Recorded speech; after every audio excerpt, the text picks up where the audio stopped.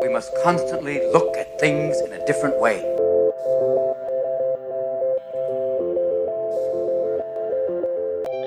The Healthcare Education Transformation Podcast was created by two physical therapists out of the desire to learn more about the different educational roles in physical therapy and healthcare, and how healthcare education works by talking with educational leaders and people with different perspectives within physical therapy and across interdisciplinary lines on how education can be improved to disrupt the status quo of healthcare education.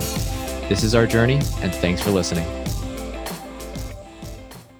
Hey, everybody, and welcome to another episode of the Healthcare Education Transformation Podcast.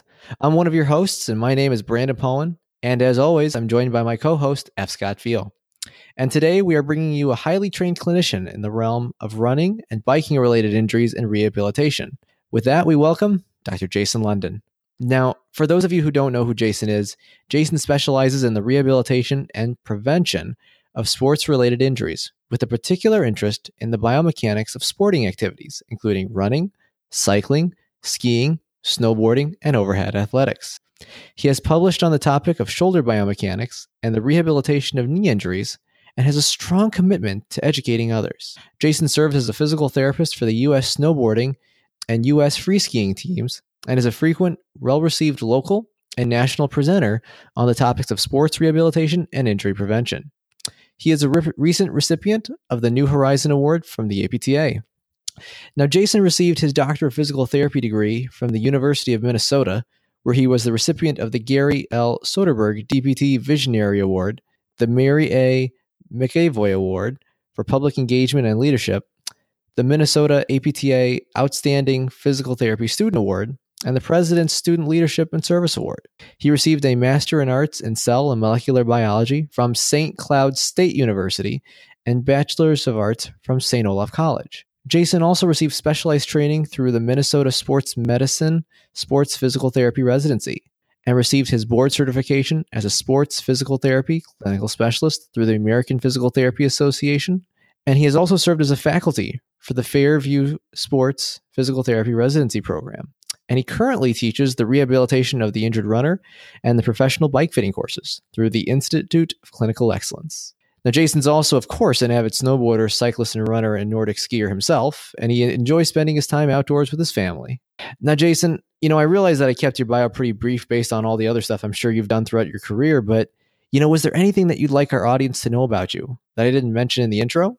Yeah, I'm in Bozeman, Montana currently, and currently the co-owner of Excel Physical Therapy in Bozeman. We have two clinics, and we recently just built a new clinic for our Bozeman office, so we're really excited about that. And then along with being in Bozeman, I help provide physical therapy services for the U.S. Paralympic Nordic team. Awesome. That's a pretty impressive bio. Just reading all that you've done and such. And, before we start into kind of the rehab aspects, I got to ask, man, what have been the best slopes and courses that you've done with skiing and snowboarding? Yeah, great question. I'd have to say probably the first trip that I went on with the team probably rings out as the most stands out the most in my mind, and that was going to Mammoth Mountain in California, and it was for the U.S. Grand Prix, and it was with the U.S. snowboard team and U.S. free ski team. And it was just a great experience, my first exposure to that, and working with both the athletes, the coaches, and the physicians that were involved with that. It was a really nice team-based approach, and just a good introduction to doing some on the course PT management of injuries, and just trying to keep the athletes going throughout the week for their competition.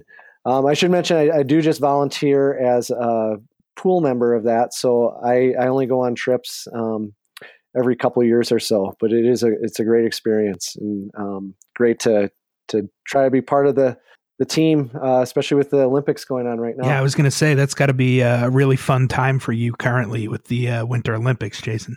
Well, let's kind of dive right into the episode then. Jason, just to give some context, how prevalent are running-related and biking-related injuries in the U.S.? Great question. Well, running injuries are extremely prevalent, with some studies showing up to 90% of those in training for a marathon having a running-related injury, and up to 75% annual incidence of running-related injuries. So when you take into account that there's around 40 million runners in the U.S., that comes out to be around 30 million running-related injuries per year. Now, of course, it's a graded scale on what you're really calling an injury. If it's something that it's just pain and it's not restricting training at all, or is it actually getting to the point where it is restricting someone's training?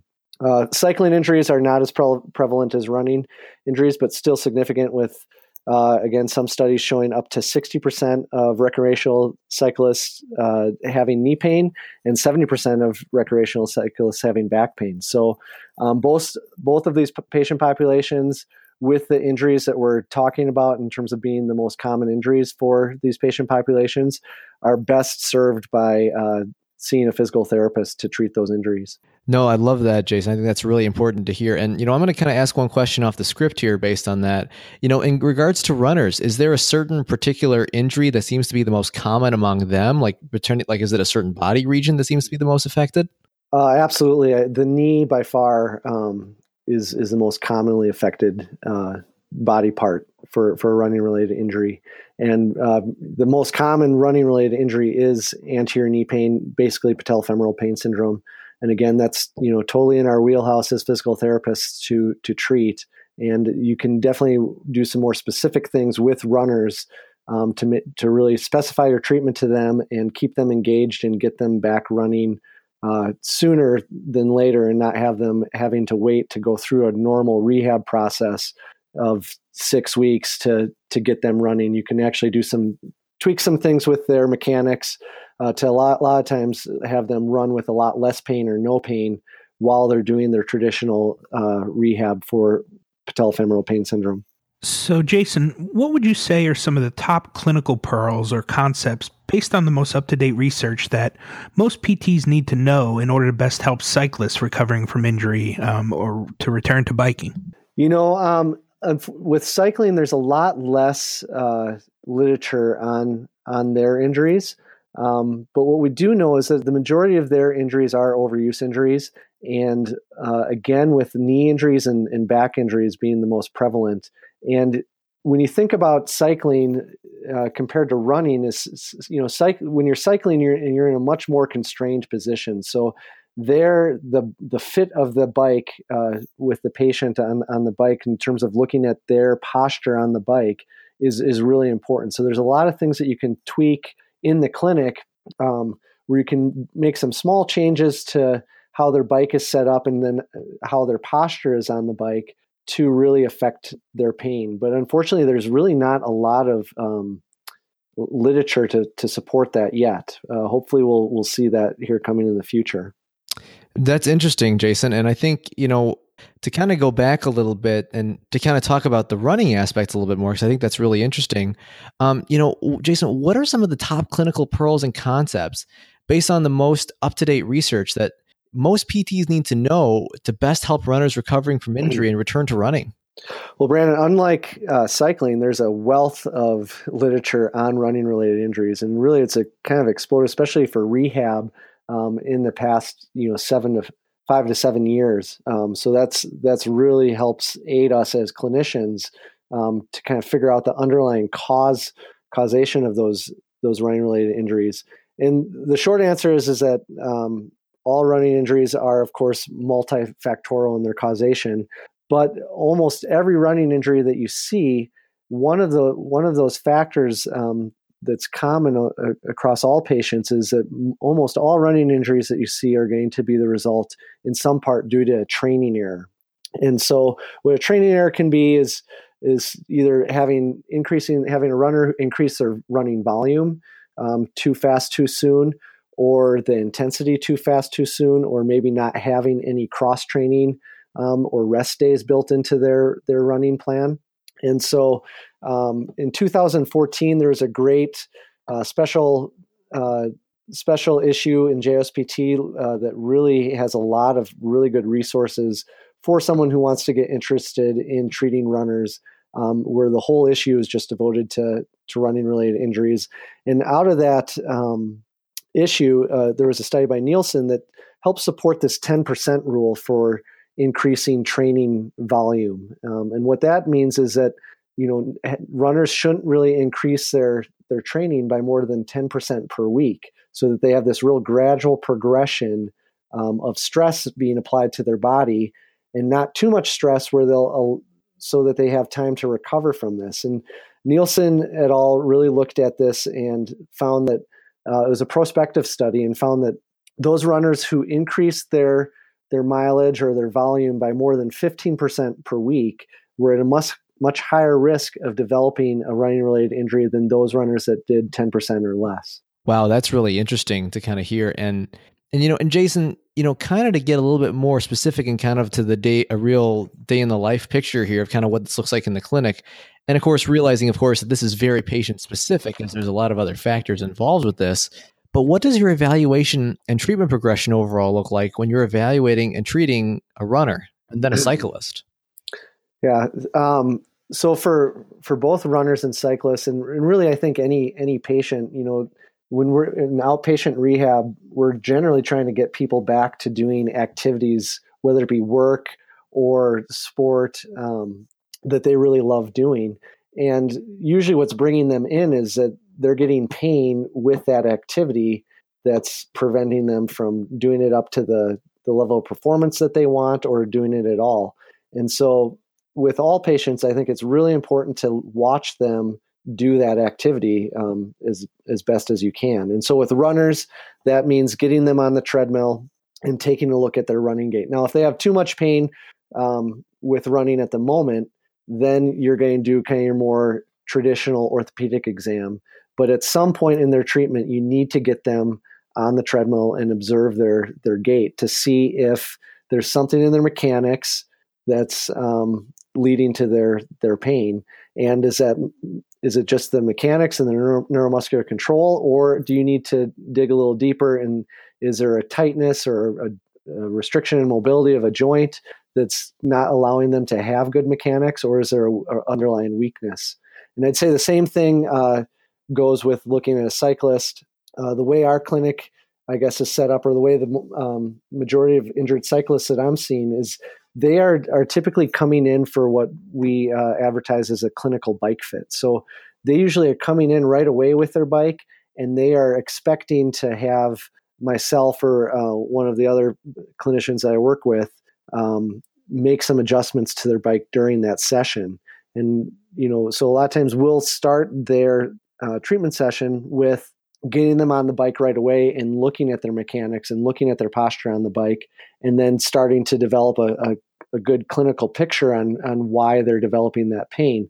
Now, sometimes we'll go right to making some adjustments to their posture on the bike, or other times we'll get them off the bike and then do more of an orthopedic exam to get after it. But I guess to get back to just a short answer is really looking at the patient doing their sport at the time to help paint a good picture of why they're developing their pain. Yeah, Jason, I think that's really important take, and I think you brought some really good points in there. And, something that I'm kind of curious to get your thoughts on too, is, when I see runners too, something that commonly gets brought up is regarding the shoes. And I'm kind of curious, based on your experience and your expertise, what are your thoughts on certain types of running shoes, or what are the differences are, and how that plays a role in the grand scheme of things? Well, I think, we kind of go through these, or the running world goes through these trends, every 3 or 5 years or so, where you see, a trend in terms of a specific type of shoe. So, we went from, a minimalist shoe with the Vibram 5 fingers to, now having, every major shoe company having a minimalist shoe in their selection of shoes. But then we saw the Hokas come on board a few years ago, and so now we're seeing these ultra cushioned shoes as well. And then, of course, we have the traditional motion control shoes that have been around for a while, and cushioned shoes, and just stability shoes, or a neutral shoe. So what that tells you, I think, right away, when you have so many different options available to you, is that there isn't one shoe that's going to fit every person the best, and shoes in themselves are not going to fix someone's running related injury. So I kind of tend to stay a little bit out of the shoe thing with patients, because a lot of times they come in and they have shoes that they love, and unless it looks like they have that shoe is really altering their foot ankle mechanics. I tend to not go too much into the shoe thing. Now, if they're coming in for advice regarding shoes, I generally try to steer people towards more of kind of a neutral stability shoe to start with, and really educate them in terms of selecting shoes to go to a specialty running store where you have a salesperson who's invested in the running world and really knowing the running market. And hopefully they'll have a treadmill, or at least let the customer run in the shoes outside when they're trying to make a selection.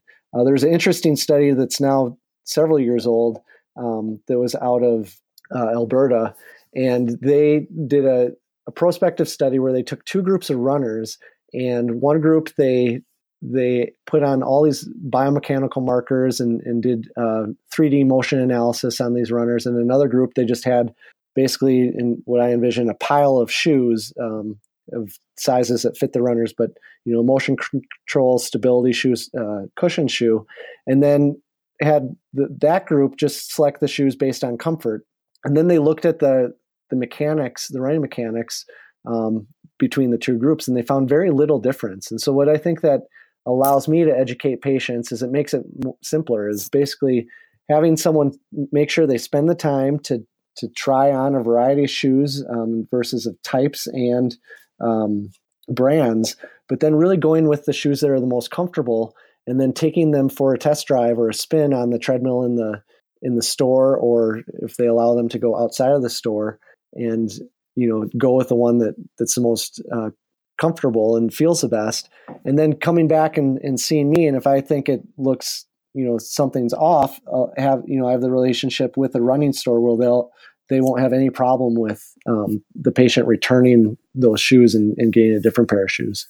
Yeah, no, I think that's really interesting, Jason, especially that study that you kind of brought up. And it kind of reminded me of one that I learned about when I was in PT school. I'm sure you've heard of this one too. Wasn't it the one that the U.S. Army put out where they kind of had specialist shoes versus regular shoes to kind of track injury rates, and they didn't find a difference? Does this ring a bell? Yeah, so Napick has done. He's usually the author. He's done studies in basically every branch of the military with this, and military studies are great studies to look at for runners, because running is such an essential part of basic training, and it becomes such a huge cost from the military because of the high prevalence of running-related injuries just in running in general, and certainly military recruits are not immune to this. So they have a captured audience. They can get really high numbers for their studies. So they're really well done. And what the studies by Napick were really trying to do is really looking at, do specific type of shoes help prevent running related injuries? And the answer is no. So he basically did prospective studies looking at military recruits before they started basic training. They looked at their foot posture, indexed basically if they have a pes cavus, a pes planus, or a normal foot posture, and then put the recruits in a shoe according to that. And then the control group, they just put them in I believe it was just a stability shoe, and they really didn't find any difference in the rate of injury between groups. Yeah, I thought that was a really interesting study to hear when I came out of school. So that's always kind of piqued my interest in that. But Jason, say a clinician wants to get better at treating runners and cyclists. What are some resources, from whether that be books, classes, podcasts, or even other things, that you'd recommend that someone starts with? Yeah, for runners, a book that I think is a really well done book is by Jay Deshary, who's a physical therapist. He was out, I believe he was in Virginia, and now he's out in Bend, Oregon. But it's called Anatomy for Runners, so it's written for the general population, but it is really well written, and I think there's, as clinicians, we can get two things from reading books that are written for the general population. One, we can get the information that our patients are reading, and then two, they're usually, the descriptions give us really good examples to use for our patient education, where it allows us to kind of explain those concepts that we're learning through, coursework or in PT school, but really bring it down to something that a patient can understand at a really good level. I teach a rehabilitation of the injured runner course. It's heavily lab-based, where we do a lot with looking at running mechanics. So I'll plug my own course there. But then there's a great course, kind of mini conference that's put on.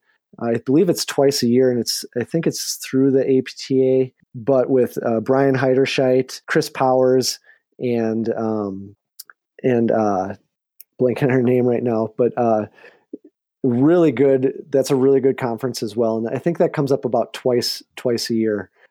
So those, and then just looking in the literature too, running related injuries and physical therapy is kind of a little bit of a hot topic right now. So every few issues of JOSPT, you're going to see a running related article, and just if you do a PubMed search, you'll be overwhelmed with the amount of articles available to you. As far as cycling goes, again, I teach a course, a rehabilitation of the injured cyclist, which is basically a clinical bike fitting course. And again, is very heavily lab based. So I really feel that participants come out with being able to do bike fitting after the weekend. So I'll again plug my own course. But Steve Hogue is a bike fitter out of Australia. He has a great website with a lot of really good information. Again, looking at a book that's written more for the general population. Andy Pruitt has a book that's several years old now, but that's a great resource too. I think that one is called Injuries for the Injured, or Bike Fitting for the Injured Cyclist, but Andy Pruitt is the author. And then another, if you're seeing a lot of triathletes, fasttwitch.com, they do a really good job of looking at kind of how a tri-specific bike fit for a time trial bike is different from your typical road bike. Wow, Jason, that is an expansive list of resources. I love it. Our audience is going to get a lot of that. Tell us a little bit about what are some of the benefits that you see when it comes to treating runners and cyclists?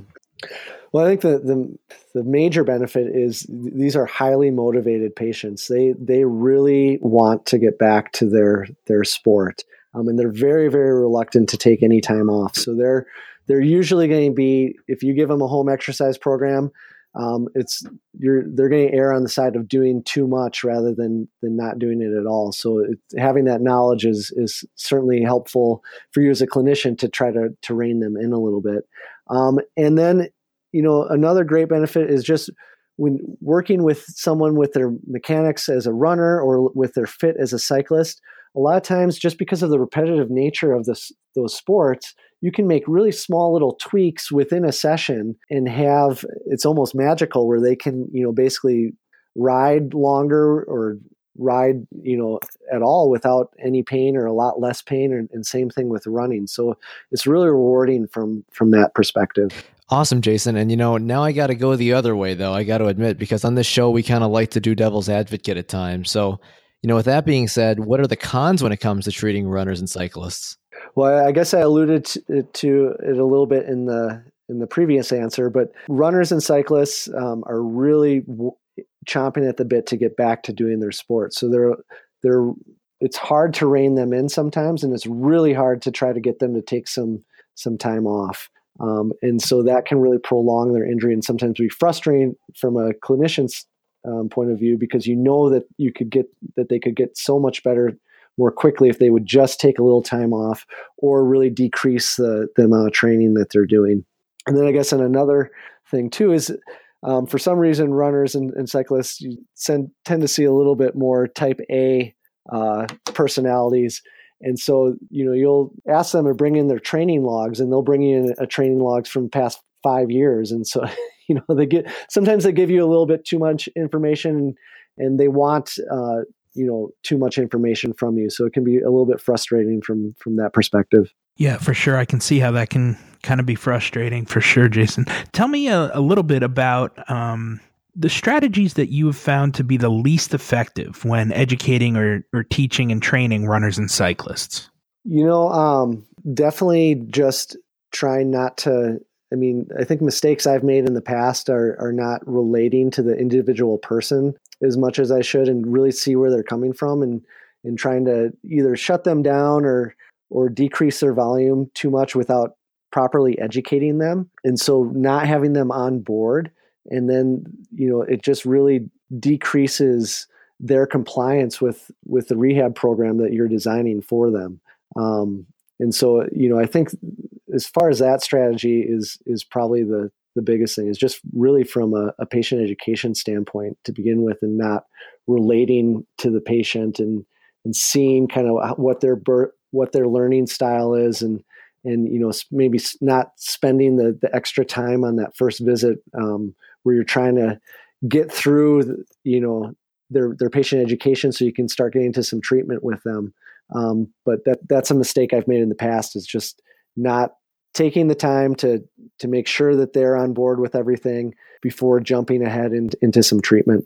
Yeah, no, I think that's a really important message for our young clinicians, and even our regular clinicians for that matter, to hear, because that is such a true statement in terms of really making sure that patient is on board. You have good therapeutic alliance with them so they understand the process. Sometimes I find that's way more important on day one than any sort of exercise I can get them for the most part. So I think that's a really important point. And Jason, I'm going to flip it a little bit and kind of ask, what strategies have you found to be the most effective with teaching and training your runners and cyclists? Like, in regards of do you use any external cues such as visual, including lasers, more kinesthetic based, verbal, tactile, and any others?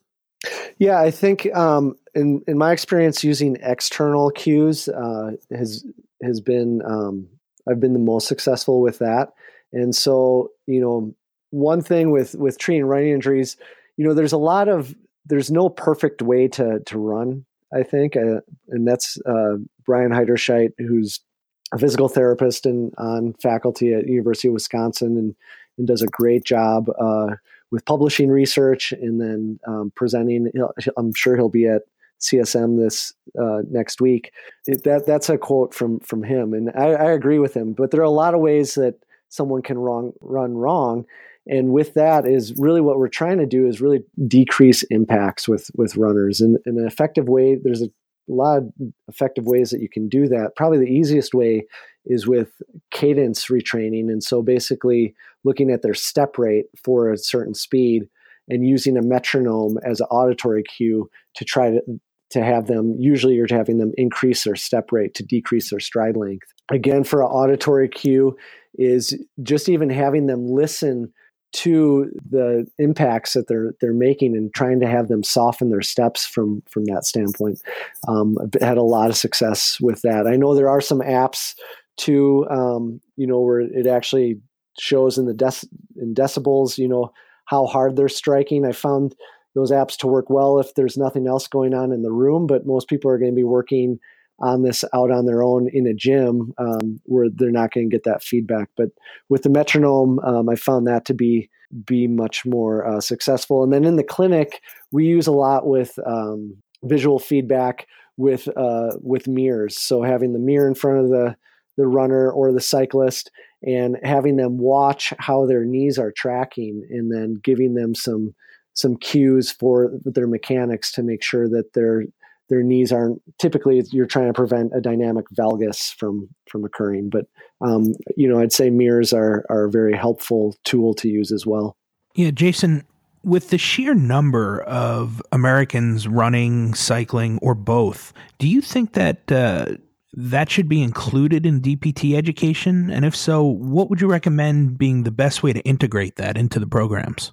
Yeah, I think it definitely should be included in DPT education, at least at I don't know how in depth in a DPT education they need to get into it, just because there's so much things that you need to cover just in orthopedics alone. But definitely, I think educating students on, just what the sheer number of running related injuries are, maybe having, a running specialist physical therapist come in for a guest lecture would be helpful. I know, I went to the University of Minnesota, and we frequently in our orthopedic courses would have guest lecturers come in for, an hour-long lecture just to at least make us aware of different topics within physical therapy. And then I think that can be used as a springboard to, seeing what programming you're going to go to if you're going at CSM as a student, or, being aware of different sports medicine courses that are coming in that you can take as a student if you really want to dig deeper with that. Yeah, no, I think those are some great points, Jason. And, for the next question here, I'm actually going to go kind of with something kind of not really related to biking and cycling. But what are a few books that you have been reading recently or that you have read in the past that really made an impact on you and that you feel would be helpful for healthcare practitioners to read? Great question. So two weeks ago, I had the opportunity to hear Paul Farmer speak. He was at Montana State University here in Bozeman. And if you don't know who Paul Farmer is, he's a physician and also has a background in public health and has really been a champion of serving the underserved, particularly in Haiti. And a few years ago, I read a book about him called Mountains Beyond Mountains. And I think every healthcare practitioner needs to read that book because I think all of us typically go into healthcare for altruistic reasons and really wanting to help people. And Paul Farmer really takes it to the next level and really treats the underserved. And so I think that should be a read for any healthcare practitioner. Awesome. Great recommendation, Jason. I'm adding it to the list. We like to end each episode by asking all of our guests one final question. And that question is, if you could change one aspect of higher learning, DPT or other healthcare related fields, what aspect would you change and how would you change it? So I'm a huge advocate of interdisciplinary care and looking at the healthcare team kind of surrounding a patient. So, in physical therapy, a lot of times now, particularly now, we see patients in a direct access setting. So we may be their entry point into the healthcare system. But, I don't think we need to be on an island, and we should certainly be referring out when appropriate for patients. And so for some physical therapy schools and in medical schools, it's a little bit easier because you have several different healthcare fields, professional schools at the same university. And so that, I think just having more interaction between those students in those fields is a huge bonus. For smaller, private schools or universities, that's going to be a little bit more of a challenge. But, really having the schools make sure that they're bringing in practitioners from other healthcare fields to educate physical therapy students, for example, on what they do and when it's appropriate to refer to whichever referral source that needs to be. I think a great model is at the University of Minnesota, we had what we call is a Phillips Neighborhood Clinic, and that was a student-run clinic and interdisciplinary. So it was run by the medical students, the physical therapy students, and nursing students, and pharmacy students. And it was student-run, so it really didn't take a lot of faculty involvement.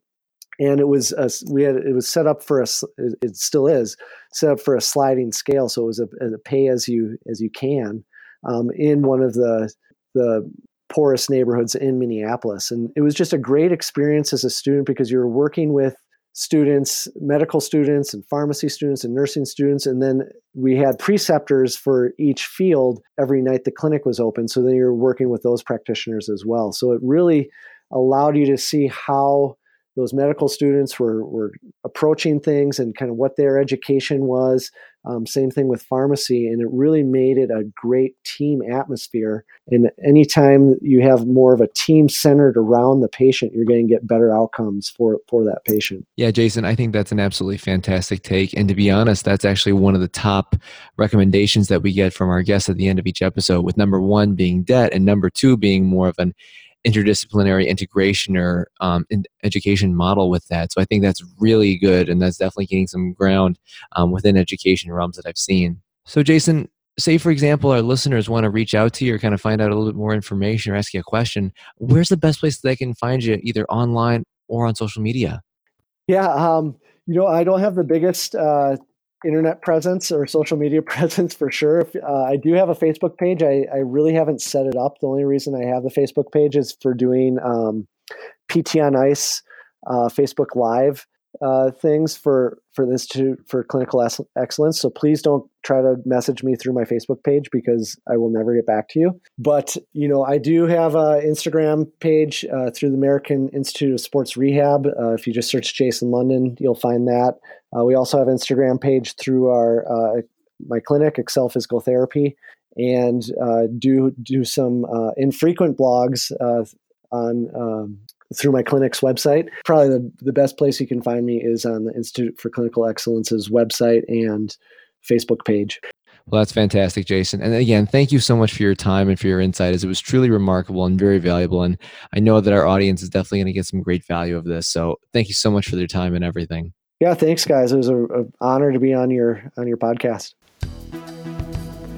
Thank you for attending class today, and we hope that you learned something and gained value from the content. If you'd like to schedule office hours with us, feel free to add us on Twitter at HET Podcast, on Instagram, HET Podcast, on Facebook, the Healthcare Education Transformation Podcast, and the homepage, healthcareeducationtransformationpodcast.com.